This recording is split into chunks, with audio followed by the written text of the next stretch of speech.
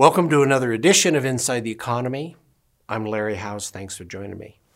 Just want to talk about a couple things this time. Employment and inflation. They're kind of the top of the list. Quick look at the numbers. Initial claims are working their way down.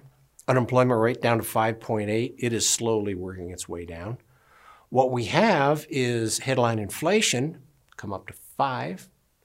Core inflation, 3.8. Core is without food and energy. So we're in a little piece of an inflation spike, not a cycle, just a short-term little spike. I'll get back to that later. Oil, $70 a barrel. I think it's going to be there for a while. Its industry is kind of helping it be there. Demand isn't any more than it was before the lights went out. There's some refineries, there's some pipelines, there's some things that are keeping the price up, not the least of which is a little more summer driving, but that will probably clarify itself before we get into the fourth quarter. Yields have come down everywhere on the yield curve. The 30-year is down below 220. The 3-month has stabilized. We had a little mini bond rally. It's over now. Even mortgages are down below 3 again. Why is that? Well, this short recession is very different on the employment side because unemployment dropped dramatically very quickly, and it's still down there, brewing a little bit. In many respects, a lot of these people are out here, well, some are looking for jobs, and there's a lot of new hires out there. It's just adjusting for where we were a year ago. But the new hires really aren't flowing so quickly right now because they're here. They're still getting very generous unemployment benefits, both federal, local, all kinds of things, supplements. And until these programs run out, a lot of these people aren't going back to work. There is, however, a lot of people quitting jobs. They're going from $14.50 an hour jobs to $16.50 an hour jobs. There's a fair amount of that and adjusting, and people in the supply chain looking for labor to help them move along. The restaurants are the classic example right now. Inflation in grocery stores is on its way down. It's restaurants that are expensive, part because their supply chain is still very weak. A lot of their suppliers can't get people. So they're hiring them away from, well, you can fill in the blanks. We have to wait until this unemployment compensation thing is over. With a lot of luck, this will be predominantly by the end of summer. I hope it doesn't have to wait till the end of the year.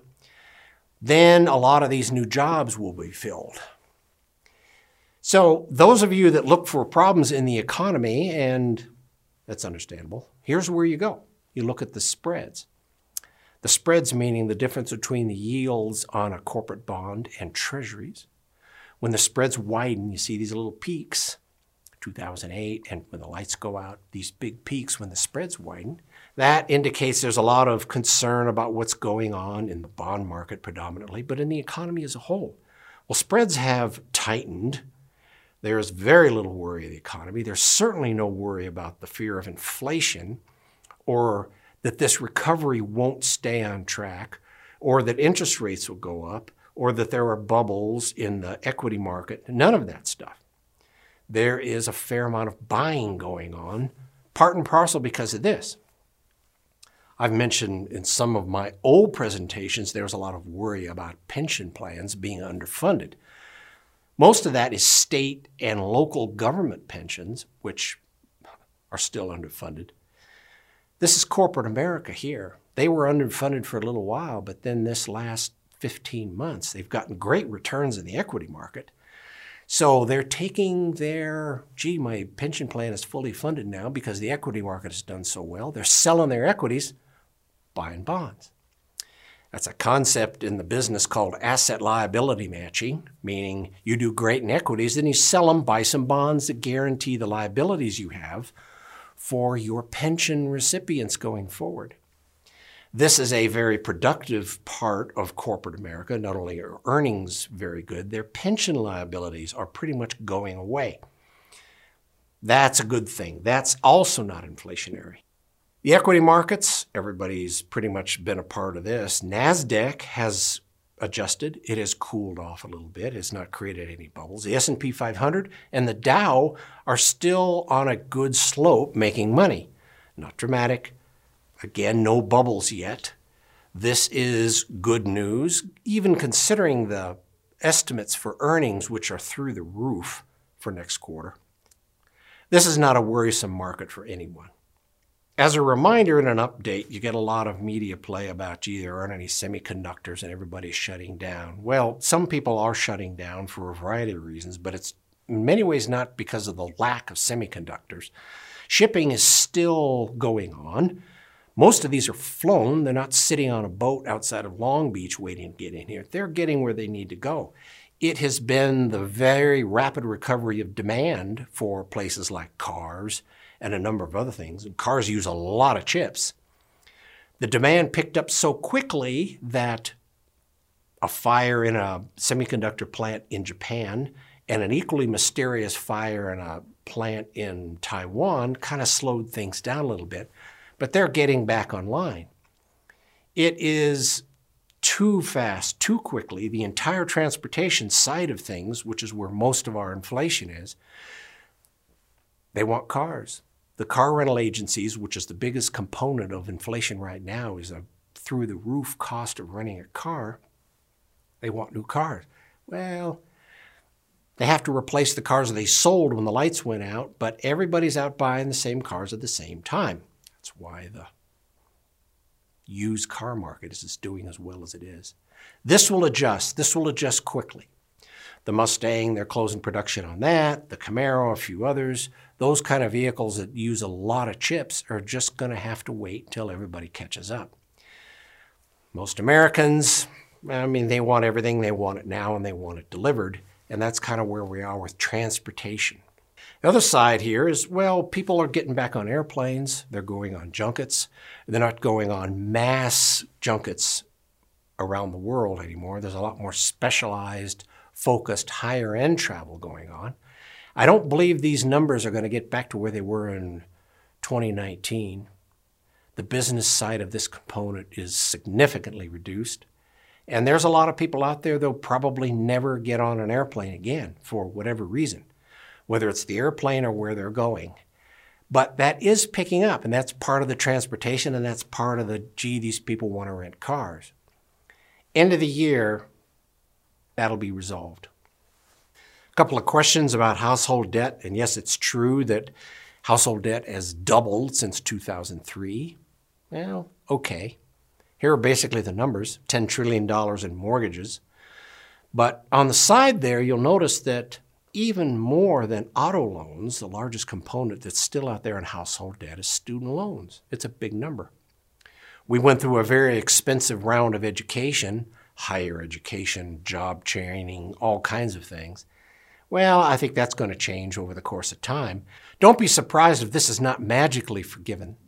Most of these people are very up to date and have paid these off. Those that have had forbearance on this are going to have to start paying them again. And probably the very small number of people that won't, I don't think they're going to get a miracle that they don't have to pay this obligation off. It's a big number, it's an important number, and it's a number that most people take very seriously.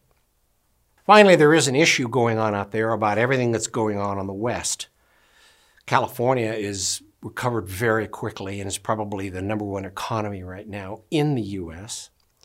There are some other issues going on. Those of you that are familiar with Lake Mead, which is that big puddle of water behind Hoover Dam, well, the level of water in Lake Mead right now is down where it was in the 1930s.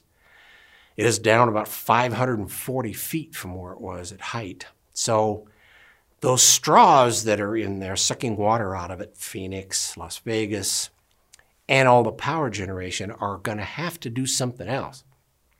They've already cut electrical generation 25%, and by the end of July, that'll probably be half.